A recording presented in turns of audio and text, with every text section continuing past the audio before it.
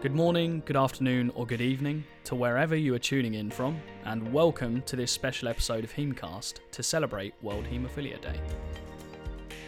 I'm your host, Luke Pembroke, Communications Officer at HaemNet, and today I'm going to be speaking to several members of the UK bleeding disorders community about how they have had to adapt to change over the past year, in keeping with this year's theme.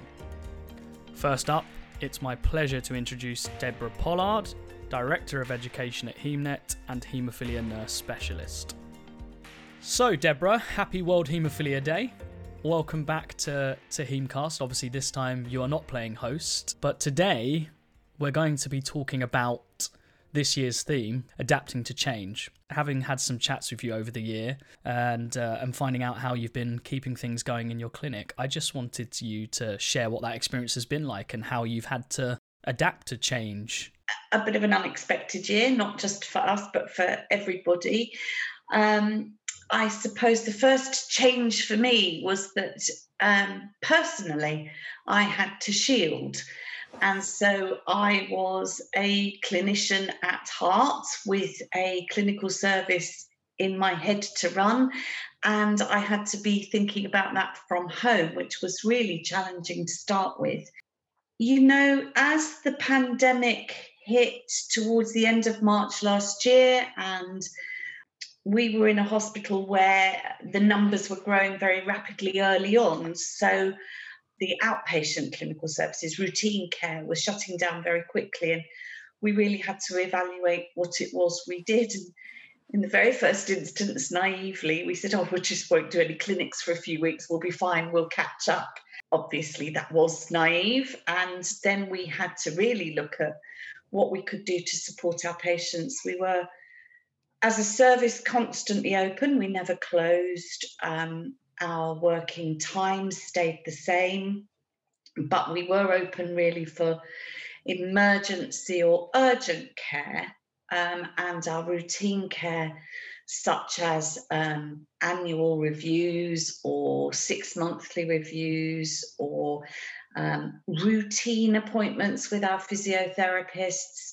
Really did have to stop for a considerable amount of time, right through till the middle of last summer, so somewhere around August, when things in the UK started to open up again and we were able to resume some of our services again. So in that time, we were using video calling for clinics.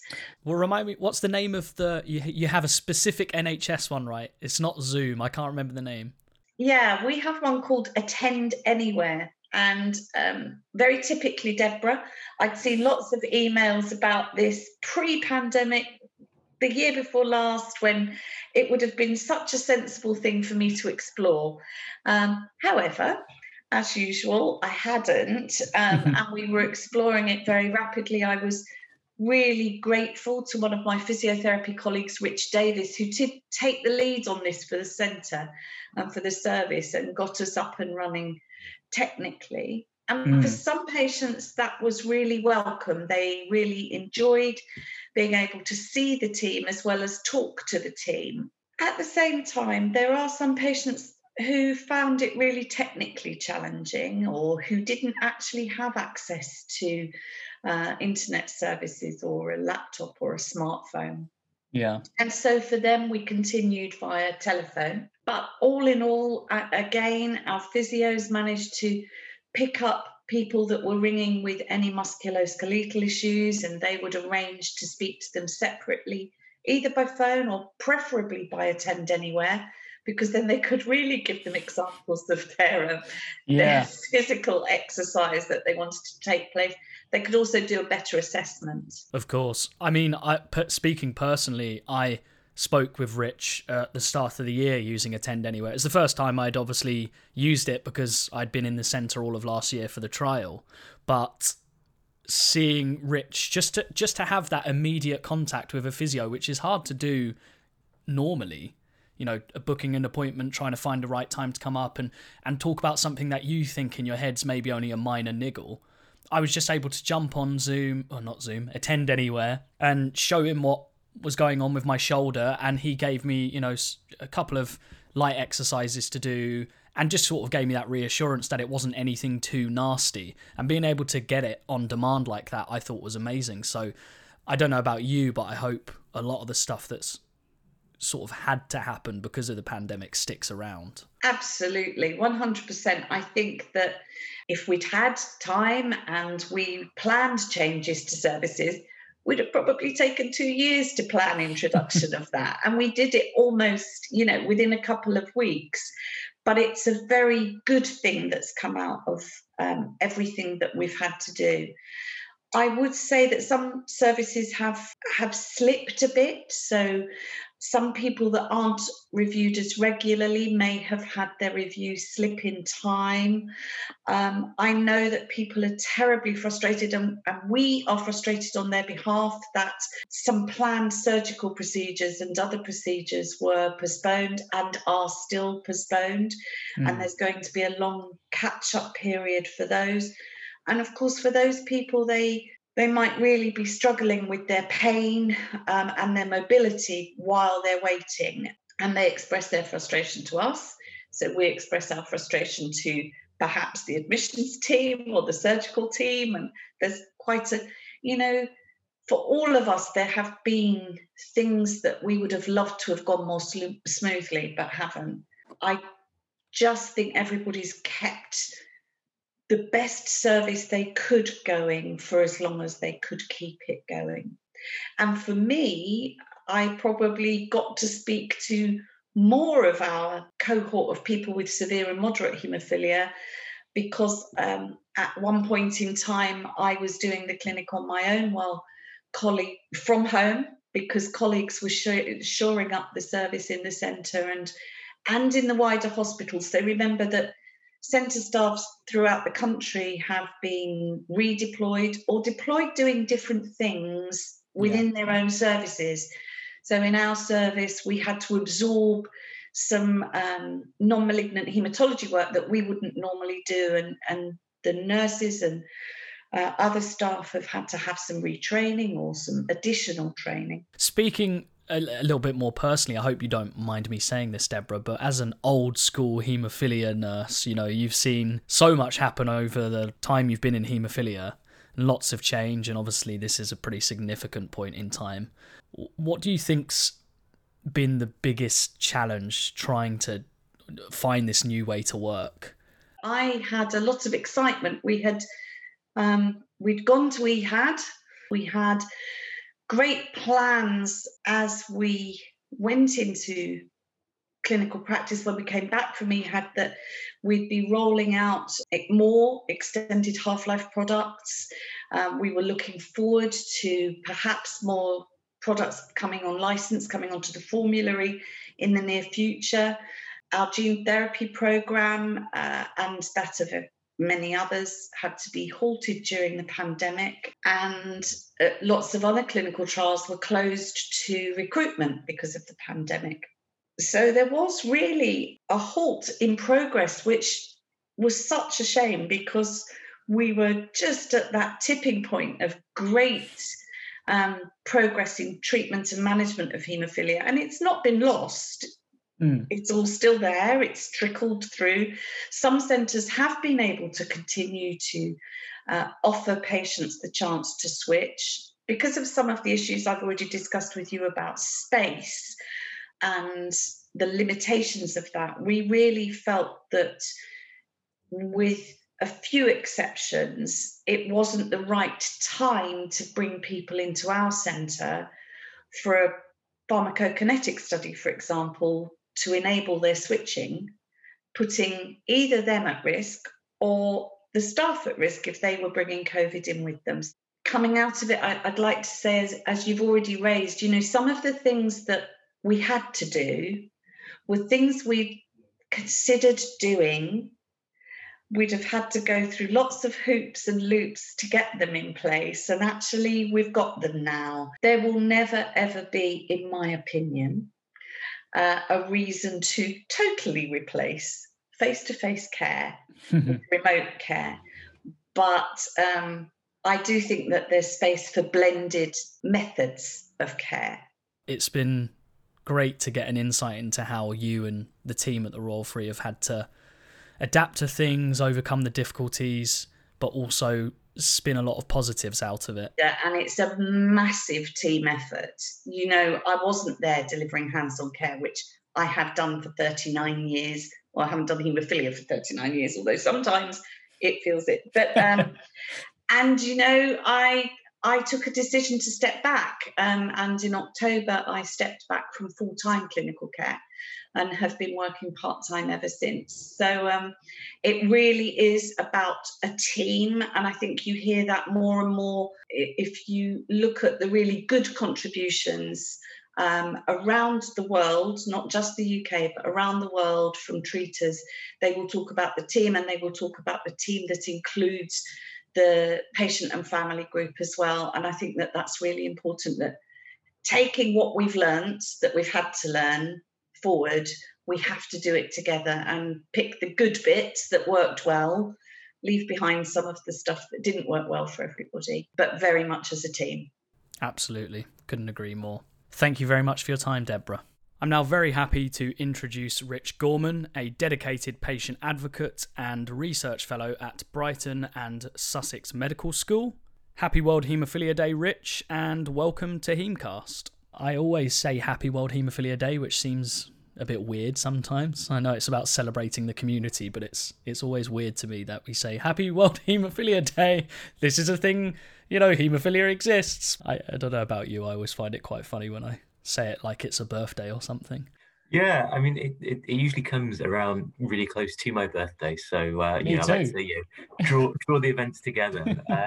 When's your birthday? The 19th of April. I'm 22nd. Obviously, something in the water around people born. Yeah, exactly. No, but I mean, I think it's a really cool way to kind of reclaim and celebrate that kind of identity of having haemophilia, and that it isn't this kind of stigmatized thing. Actually, it's something that we can be kind of we actually have a really cool community, and we make friends through it as well. Exactly that. It's a celebration of the community, and of course every year we have a theme.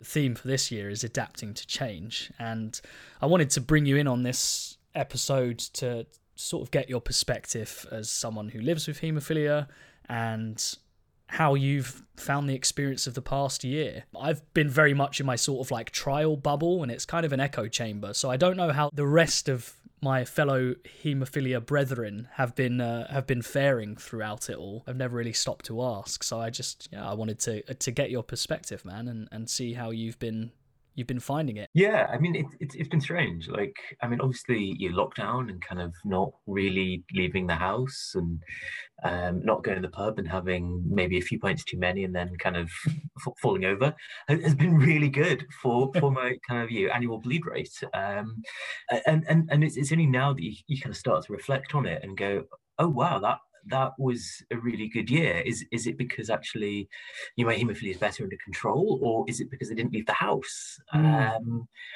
So that I think that's one that's going to stay with us in our kind of medical records for a long time. And I keep having to say to my consultant, like, I've not had a bleed for a long time, but I've also not been to the gym for a long time, or anything like that. Exactly. So don't get too excited just yet. It's so true. Someone's got to analyse the data of the haemophilia cohort, at least within the UK, and just see, because, we've had fairly strict lockdowns multiple times.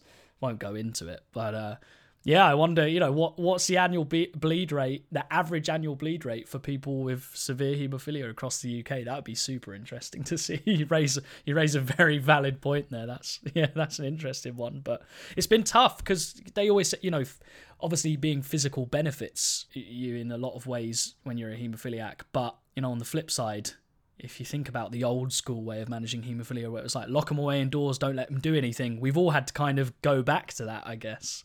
I mean, I think that's the worrying thing for me is what happens actually this year. Once we've left lockdown and actually, I start to be active again, and that's the more concerning aspect rather than the last year of staying in. Yeah, I mean, hopefully, our consultants don't start thinking actually a really good way to manage these guys is crack open another pandemic. Yeah, exactly. Touch wood. Thinking about the theme of adapting to change, I know that towards the end of last year where we had that small window of some things allowed to happen. I came and did some filming with you and, standing around in my mask all day. And then you obviously just moved across the country for work and everything. So lots of change going on in your life. How have you managed the haemophilia throughout the past year? Is it, apart from obviously not being able to go out and not having any bleeds, is there any ways you think you've managed things differently than you normally would? Yeah, I mean, I wouldn't recommend moving across the country in a pandemic. Not one of my greatest life choices, but these are the things we millennials have to endure. But as part of that involved changing haemophilia centre. So I changed haemophilia centre. And then haven't actually met any of the new staff, the doctors, physios, nurses. So that's been a really kind of surreal experience because we do build kind of very personal relationships with a lot of the healthcare professionals that we work with. So to sort of suddenly just kind of know someone over the phone or on paper, that's been quite tricky. I think moving centre is always challenging, but without having that kind of induction or chance to go in and meet everyone and you understand what the kind of local culture of the centre's like, and see how good their waiting room is. Yeah, yeah, exactly. Yeah. You can't do anything like that. Yeah. So that's been strange. But then, on the other hand, so much of haemophilia care this year has really been your telephone consultations. And as someone that's kind of always ended up living in quite strange and far away rural places, that's been really cool. I think I was saying to you the other day that my trip to my haemophilia centre used to be kind of like 3.5 hours each way. So to suddenly just like have a phone call and it be done, like, it was amazing. And I think the kind of embrace of telemedicine by your haemophilia specialists is really exciting. And I think that's something that I hope we can continue to see. Obviously, it'll be really good to go back into the centres and have that face-to-face contact and you do all the stuff that needs to be done in person. But I hope we've proved that some stuff can be done virtually. I've had great telephone video consultations where I've been trying to show my doctors strange bruises that have appeared over video link, and we've all been trying to contort ourselves to make that happen. Get the lighting right, the angles. Yeah. So I think it's shown that it can work, and we don't need to go back to this kind of get yourself to the centre straight away just for a chat. Like, actually, maybe we can do things over the phone. So that's been really cool. Yeah, absolutely. I was speaking to Deborah earlier, and the way she put it is that we hope moving forwards there will be this blended approach. There's some things that you just have to get done in person, and there's that element of care that you really only get the maximum benefit from seeing people. And like you say, especially when moving to a new centre, for example, having that sort of rapport and being able to meet the person in person would then probably make it easier for future video consultations as well. So in terms of another type of change, it's all being talk about coronavirus and how that's forced change and whatnot, but I think haemophilia is an area that's been undergoing a lot of change across many different areas over the last 5 years at least, probably longer than that, but the last 5 years in particular to me stand out as like this sudden acceleration in new treatments coming to the forefront. I know that you have switched to emicizumab. You'll have to remind me how long ago it is now. Timelines just don't mean anything to me anymore after the past year, but I just wondered how's that been as a change for you, because it's anecdotally I hear from other people who've switched on to Emmy, and they talk about it in such amazement a lot of the time because it's so different and it's so much change to what they're used to. I'd be interested to hear how your experience with it has been, if you're willing to share. First off, I think you get a gold star for pronunciation. I still mangle it every time I say it, so I'll just call it Emmy for short, because that's what all the nurses and docs I hear it call it Emmy. It's all the cool kids doing it then. Yeah, exactly. So yeah, it was around the end of 2019, I think, autumn 2019, which seems like it was only yesterday rather than 18 months ago. So yeah, I mean, so I used to be treating every single day with prophylaxis. So I was injecting every day, 30 injections a month. So to suddenly go from that to two a month is like, I mean, you can't even really well, you probably can because you've been through a kind of similar thing yourself, but it's kind of an amazing change, and it just gives me so much more time back in the morning. Like, I'm not a morning person. I'm usually forget to do it. So just to know that actually it's done. That's it. See you in 2 weeks. I mean, it's a really different technology. Like, it's not intravenous, which is cool. But again, when you've been doing that kind of intravenous stuff your whole life, it's a really strange change. And like one thing I found quite weird is when you're injecting IV, you know it's going in the right place. Yeah, you know if you're in a vein. You know about it. Yeah, exactly. Like with your Emmy, it's subcut. It's just kind of jab and go, and you just kind of like, oh, I hope that's gone where it's meant to. Like, I mean, it's gone somewhere, but like there's no kind of, you can't draw blood back and check that the needle's in the right place. It just goes in. Yeah. So that's a real kind of, when you've had 30 years of kind of doing intravenous injections and knowing how to do it properly and making sure it's going right, to suddenly get this and it's really advanced, it's really simple, but to trust in that kind of simplicity it takes a lot. It takes a while to begin to have that faith in it that it's working, because it just seems crazy that my entire life I've been having to inject kind of every day or multiple times a week, and that something I do once a fortnight has the same level of, it's not even the same amount of liquid, it doesn't go to the same place. It's so bizarre. And everyone's like, no, it does the same, but just to begin to actually believe in it yourself, it took me a long time. Yeah, I can then imagine. like we were saying earlier, it's really been confounded by the whole COVID situation, because everyone's like, oh yeah, it seems to be working really well. It's like, well, yeah, but like you, I've not really road tested it properly. It's not had the kind of, go in the gym, go in the pub, going traveling on it. So yeah, it's going to be really interesting again. And I think it's made the kind of transition to that new treatment a longer, kind of more anxious journey than it normally would be to transition treatments. Yeah, of course. It's sort of that stretched timeline now, and yeah, like being able to get out and road test it is, I couldn't put it a better way, to be honest. You hear everything spoken about at conferences about how amazing results are looking and how cool this technology is, but people like you who are on the receiving end of it, and it's so vastly different and such a big change to what you've been used to your whole life, it's going to take some time to adapt to that, for sure. So hopefully not too long until you can finally get out and road test it in the gym and in the pub, and going traveling. Going traveling without having to carry boxes and boxes of Factor with you.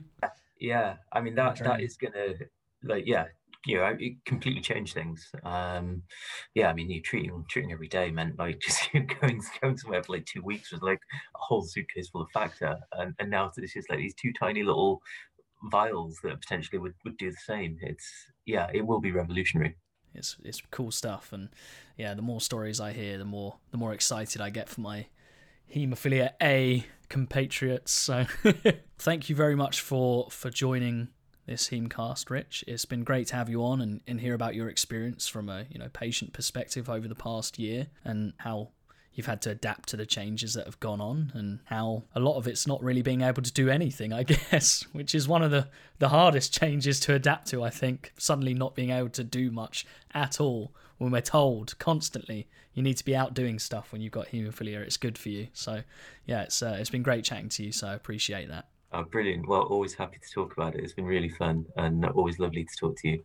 Thanks very much, Rich. So now we are going to take a trip up north to speak with April Jones, who is a haemophilia nurse specialist at the Newcastle Haemophilia Centre. Welcome, April. I wanted to bring you in on this Hemecast for World Haemophilia Day because, as you may know, this year's theme is adapting to change.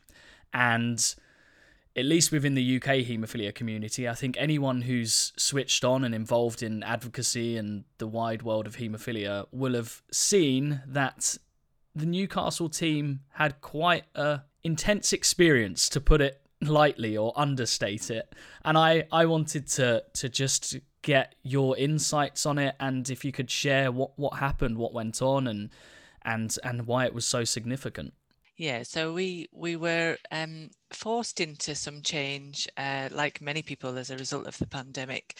And we were asked to vacate our department on a temporary basis for what was going to be dubbed the Silver Planning Team, or COVID planning team. And so we were quickly moved to the Freeman Hospital, which is a different location, and very quickly packed up our belongings and shipped out. That meant that adults and children initially were going to be seen in a different location. And we did our very best to maintain the service that we provide. And then we were very keen to get back to the RVI, which is our base site, for multiple reasons, but predominantly to enable the children's services to continue in the way that, we have them.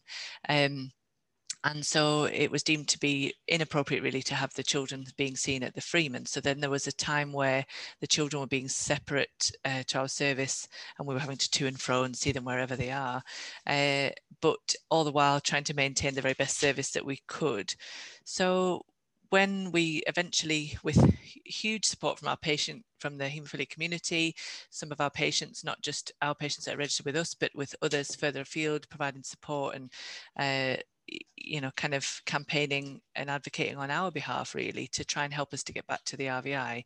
That was able to happen, but again, not back into our existing space, which had been given to another department for the duration that we were out. So we then moved back to the RVI site, but we had children being seen in the paediatric area and adults in this very, very small 3-roomed area where we could see patients as and when we needed to. But it became a challenge, really, and we were obviously, like many people, patients weren't able to come into the department as often as they might. We were trying to reduce the footfall into the hospital.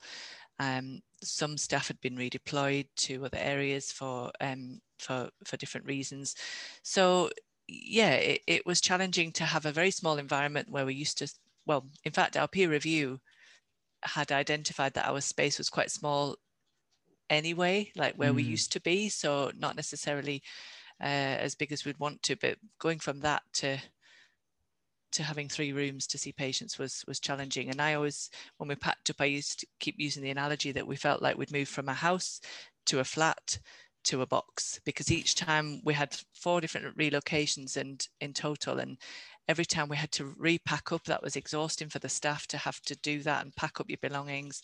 And each time we kind of worked out, what do we need this time? Let's be more ruthless. Let's bring less. So we were kind of moving from house to flat to cardboard box, it felt like. So all the time we were having to adapt to a different environment. But we're back in our centre. We're really glad about that. At the moment, we're not seeing children in the haemophilia centre per se. They're still being seen on a different area in the paediatric department for those patients that come with an acute bleed, or for clinic reviews. They're being seen in a paediatric designated area, which is great for them, but we're uncertain as to how the service is going to continue long term, because we're not sure whether we were always an integrated service. We always had paediatrics and adults in our same service with the same team, which we feel is a benefit. We like that. I think the patients like that.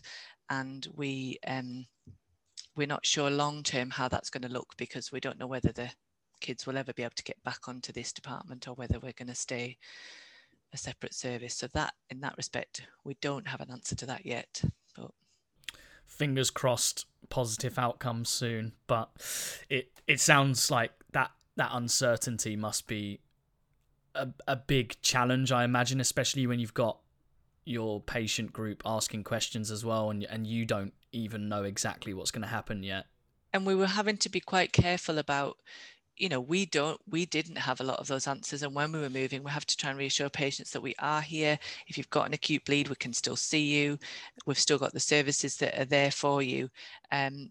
clinics have looked a bit different. We've had to do a lot of telephone clinic reviews, which some patients have loved, other people not so much. But for those patients that we have needed to see face to face, we have been still seeing them face to face, and gradually that's starting to pick up a little bit now, which is good. But yeah, we have always been available. I think there's been, at the very beginning of the pandemic, there's been that aspect where patients were quite reluctant to seek help in a hospital for anything, whether that be cancer treatment or whatever it was. There's this, oh, well, I must only go to hospital if I think I've got COVID. And that was never the situation. We'd always want patients to come and seek help if they needed it. And we tried to reassure patients that we are here, and we still provide that level, perhaps not the comprehensive level of service that we did before the pandemic at the moment, but certainly for those patients that need us in an acute situation, we were always there and always available. Yeah, it sounds tough, and I've heard this similar sort of issue raised with carers across the UK, that they were worried about patients having problems, particularly acute problems, and suddenly not getting in touch like they usually would, because they figured that hospitals were so overloaded and that their problem wouldn't be a priority. But as you say, the haemophilia teams were still there for them, and I can imagine it must have been an added layer of difficulty for you, given that you were having to, as you say, continuously move around, and not only moving into a box, but it sounds like you guys were pretty much working out of boxes, because you sort of had that uncertainty of where are we going to be next, which groups of patients are we going to see where, and trying to do that whilst also encourage your usual group of patients to not be shy and get in touch if they have a problem. I think the anxiety that a lot of people have felt, are still feeling during this, global problem that we're having, has been one of the biggest challenges, is to just provide that reassurance to patients that, yes, we understand that, you're having to come to a different environment. And even if it's a different hospital and they're not used to having to get to that site, it's across the city, and even just explain to people, look, where possible, if you're really struggling, we'll get you a taxi in to get to us. It's not a problem, we can get you here. We just need to get you here as and when you need to. And even slight changes to the service, in that, whereas before we might have always done bloods prior to clinic, they might have had to go to a phlebotomy clinic, for instance, to get their bloods ahead of, so that they're literally coming in for your blood test and out, and not hanging around for ages in a hospital. And, those sort of subtle changes which have happened, some have enjoyed that, some have not. But ultimately, we've tried to make sure that we maintain, if you need to see a doctor, you're going to see a doctor. If you need to see a nurse or a physio, you're going to see them when you need to. Those patients that have come from further afield, who, a lot of patients have switched to a telephone review now, and maybe just once every 6 months they might see the doctor, but whereas before they might have seen the doctor all the time. Those patients that might come once a year for their follow-up are actually quite liking that, because they may not have always seen a great value in coming to see a doctor once a year to say, hi, how's everything? Everything's been fine, right, I'll see you in a year. That for them is much better, to not have to drive over from Cumbria to Newcastle. To do that is beneficial. So that's been one of those changes that will continue for some patients. But it's getting back here and feeling like we've come home is great. And we've absolutely been more ruthless moving back in. All of our stuff's come back out of storage, and we've been like, nah, we haven't used that for a year, get rid of it, we don't need it. Things like that. So it's been a bit of a spring declutter, definitely. I was going to say a bit of a haemophilia centre spring cleaning to celebrate moving back into the old house. And you read my mind, because obviously the changes that haemophilia care has seen across the UK because of the pandemic have affected lots of different people. But I think the Newcastle centre obviously experienced one of the most extreme versions of that, with all the moving you described. But my follow-up question was going to be, do you think there's anything positive that's come out of it? And you obviously spoke about those patients who are now finding the benefit in having those regular checkups that they can do remotely. Well, I think there are mixed views amongst some patients, and I think you'll never be able to please everybody. But at the moment, we're just making the best that we can, and ultimately want to provide safe care for our patients. So that's what we're having to deal with at the minute. But yeah, I think some patients will like the changes and others will not. But in much the same way as the staff. Some staff might like the changes and some staff might not, but we just have to make the very best of what we've got. And I think we just do that. I think we adapt to change quite well as nurses. We see it every day. We have to, some of it we like, some of it's forced on us, some of it we create ourselves, but we just like that and we just get on with it. And I think that's what we're having to do for our patients, because ultimately that's what we do, is we put our patients first. So I think we'd all agree that the Newcastle team have had quite a year when it comes to adapting to change. Perhaps one of the more extreme examples out there in the community, but credit to them for sticking at it and continuing to deliver excellent care for their patients. Now, I am pleased to introduce a member of the HemeNet team, Sandra Dodgson, who is heading up Project Phoenix. So let's find out a little bit more about that. Sandra, welcome to Hemecast. And what do we refer to you as, Sandra? What's the title that you always tell people you are as part of the HemeNet team? What, the title I refer to, or the title you all gave me? You embraced it. Creative interference, I think, was the phrase that we use, isn't it? Creative interference, yes, I believe so. And that's probably why you're the best person to be heading up a lot of the Project Phoenix stuff that's been going on, which I wanted to ask you about, because this year's theme for World Haemophilia Day is adapting to change. And that's very much what Project Phoenix is about. And you've been speaking to a lot of different people across the community over the last few months now. And I wanted to get the pit stop tour through what's been going on with Project Phoenix so far. I'm sure we could talk about it for hours, but we don't have hours. So what's been going on? Project Phoenix, what's it about? What have you been hearing? And why is it important? So in answer to those, the what's it about is about taking all the analysis that was done in a peer review, the recommendations in the APPG, and talking to a broad range of patients, family members and clinicians and members of the clinical team, is to identify those small changes that support or amplify what's already underway. One, to kind of begin to help reduce those inequities in care that were shown in the peer review. That the work that UKHCDO commissioned was really, really helpful as a kind of, this is where we're at. And then it's about saying, well, the APPG has laid out a series of recommendations that built on the peer review, but what can we actually do, as opposed to, and what we're not intending to do is to produce yet another report.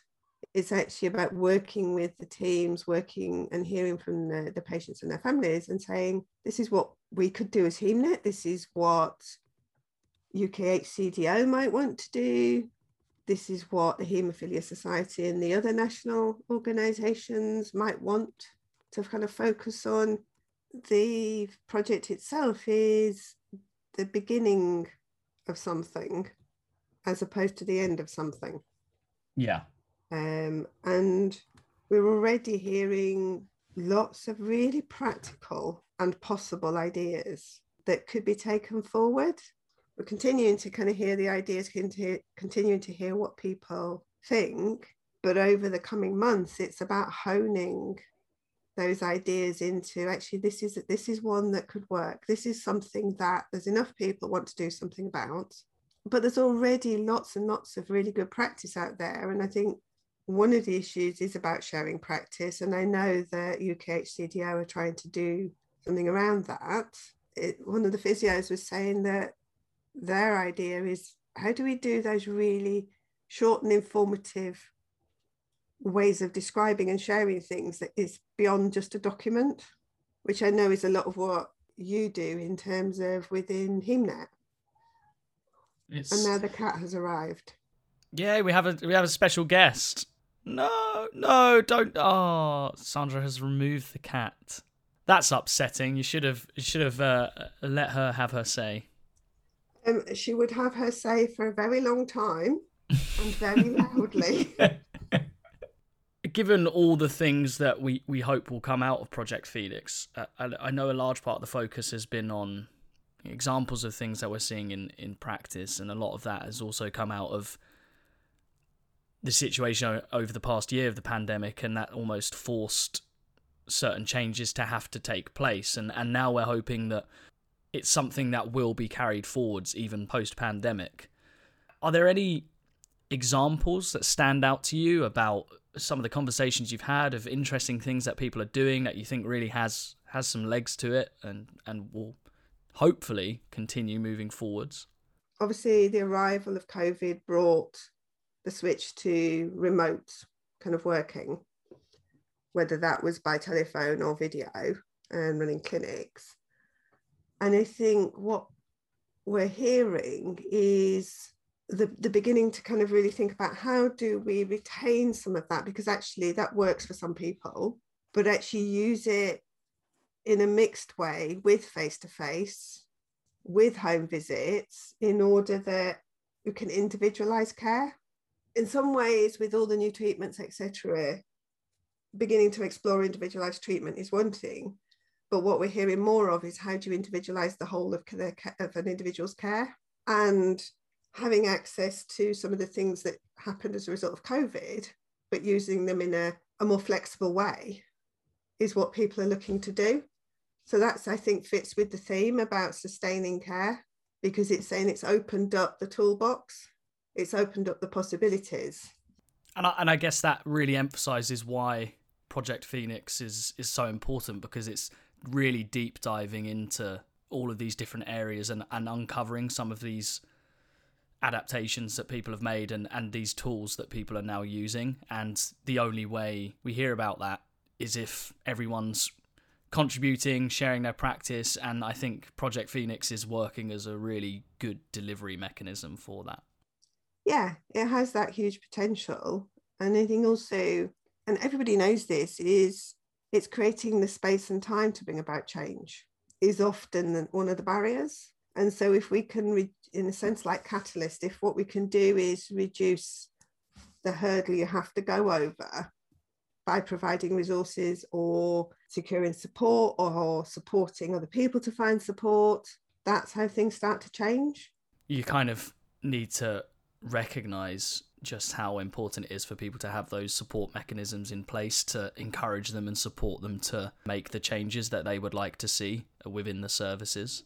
Having the contributions from not only clinicians but also people living with bleeding disorders and their families is giving it that really well-rounded approach that's definitely required. Certainly talking to people with bleeding disorders and their families makes it real, because the kind of question that I'm really interested in is what will make a difference to how you live your life. You know, yes, you can talk about what you currently get. Yes, you can talk about what you think about it.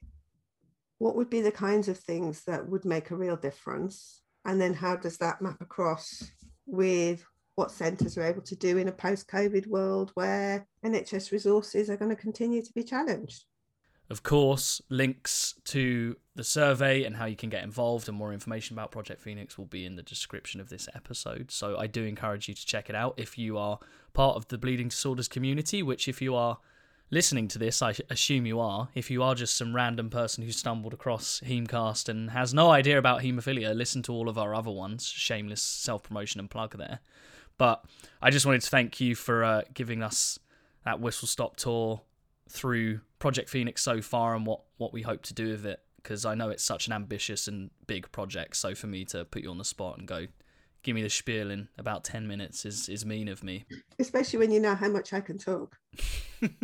No comment, Sandra, no comment.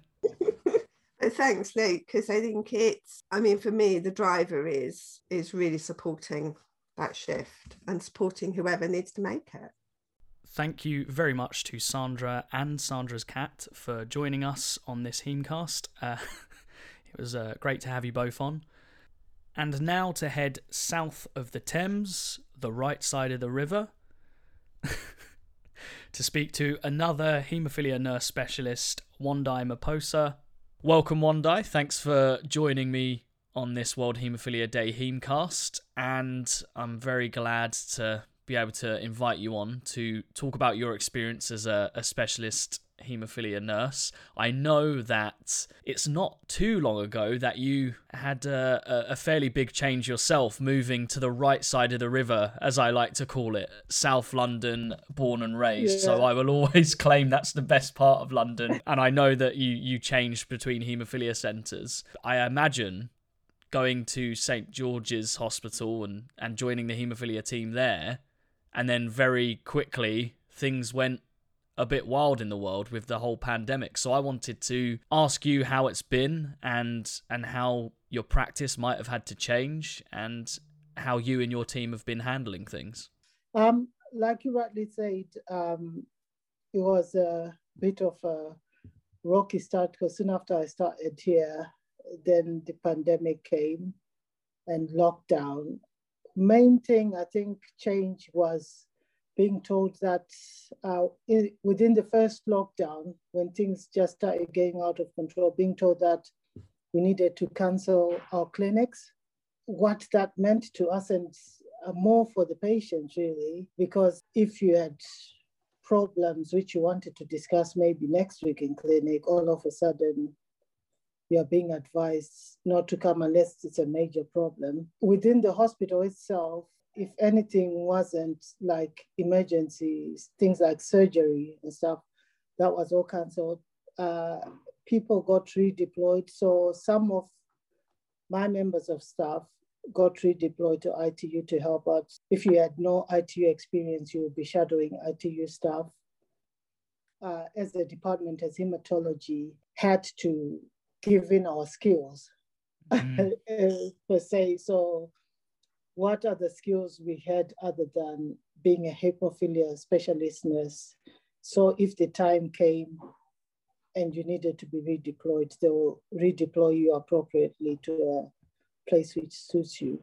And how did you find that? I know you've been in haemophilia for quite a while. I don't know the exact number of years. You have to remind me, but it must be strange all of a sudden being faced with this prospect of okay, I've been a haemophilia nurse for this long, I'm a specialist in haemophilia, and all of a sudden you're having to think about some of the skills that you might have not used for a long time. I joined haemophilia in 2012, so it's been a long time in outpatient kind of setting. And being told you need to go into an acute setting at times is a bit shocking to I imagine. I actually volunteered, and I was told I couldn't go since I was in charge of the department. So I'll probably be the last one to be pulled out. But I volunteered because my background experience is in cardiac and respiratory.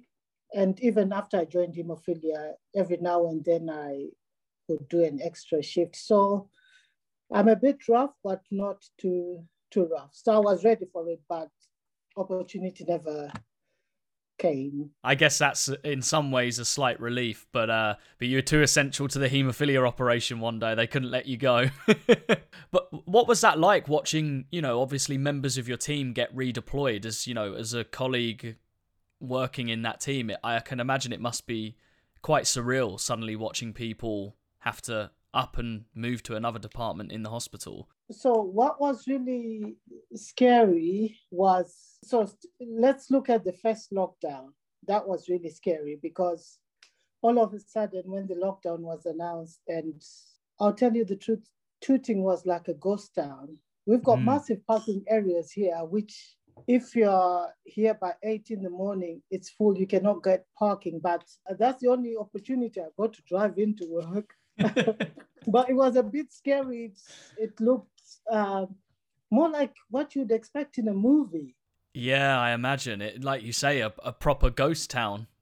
Yeah, proper ghost town. And you're meeting with some of your colleagues who've been redeployed or the ones who work in A&E. Literally, I remember seeing one of the matrons who worked in A&E, and you could literally tell the bags under his eyes. And this is not saying that he's coming from a night shift, or this is working during the day. And people just looked worn out, and just what people were telling you, it's a bit too much. I think it was a shock to the system for most people. With our patients, there were two effects. Some people who would normally not communicate started communicating. And whether it was a bit of a panic situation, which was good on their behalf, but because we then made sure they were, and some people were adamant, even if you needed to see them, they were like, I'm too scared about this. I'm not coming in. I'm rather gonna stick it out at home. Yeah, of course. It's interesting that you mentioned that. I was speaking to April up in Newcastle for this episode, and she was saying that one of the biggest worries was that people with haemophilia who might be having acute problems and need to get the care from the haemophilia centre would suddenly refrain from doing that because they were worried about coming to the hospital. They thought it wasn't allowed. But so did you find it somewhat a challenge trying to make sure that you got your haemophilia patients the care that they needed despite everything else that was going on? Yeah, so that was a major challenge. And I think we had to think fast, of which I think most, especially haemophilia centers, had to think that way. So updating our website just to put a bit more information so that those people who are not keen in, attending can get a bit more clinical advice, the minimum we can give. They can access it online. And obviously, if it's something they can't deal with, then they'll have to come in. And I think there was one of our lead clinicians did a small video, if I'm not mistaken, just to say if you're experiencing any problems, do call. The center is still open, working hours, and we can advise you further if you need to come in. Yeah, don't be afraid. We're still here. You can get in touch. Still there. So one of the things which changed as well was, as nurses, we've got telephone clinics. So our own clinics we run, which are virtual, they increased because we had to take on some of the patients who were booked in for face-to-face, the milder patients, and do their clinics virtually alongside the consultants. The other thing was use of, you must know of Attend Anyway. So I've used it in my previous role in the previous trust I worked in, but here they kind of prioritized who they were giving it because I think the trust broadband was going crazy with everyone trying to use video links. Physios had access to it, and I think parts of pediatrics. I think it's really good because it kind of gives you that virtual feel of a proper clinic other than using things like Skype, and because you've got a proper waiting room. It kind of simulates the experience of going into the hospital more than just jumping on a Zoom call, for example, right? It feels a bit more like an event. Yeah, and it can actually tell you that if there's a delay in the clinic, that there's a 15-minute wait or something like that. People moved to virtual clinics, and some people liked it, some didn't. The good thing I managed to get remote access. Though in my role, I can't really work from home. At times like this, when you're finishing late, you can stop work up to some point and finish off at home if you've got time to do that. So that's one thing I liked about that. You could always finish other stuff.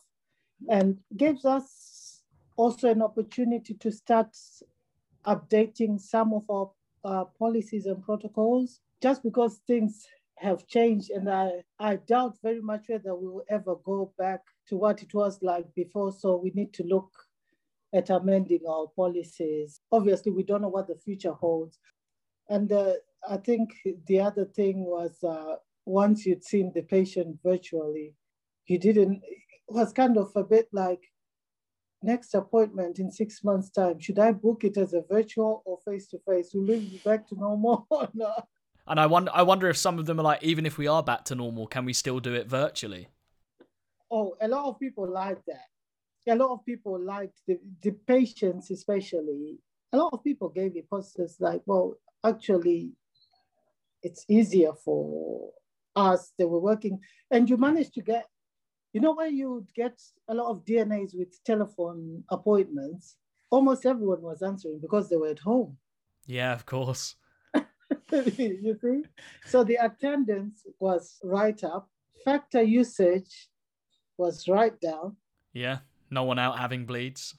No one having bleeds, no one having surgeries. That we were even questioned, that like, how come your factor usage has gone down? Use this much first quarter, what happens? And having to explain all that. Thank you very much for giving up your time, Wandai. It's been great to have you on and hear you talk about your experience at the mighty south of the river Haemophilia Centre.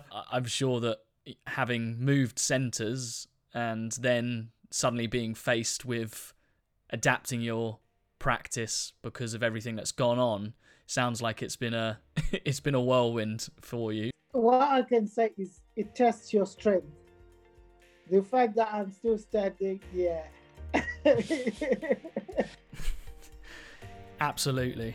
I couldn't agree more, Wandai. And I think that is a really lovely point to bring this Haemcast to a close.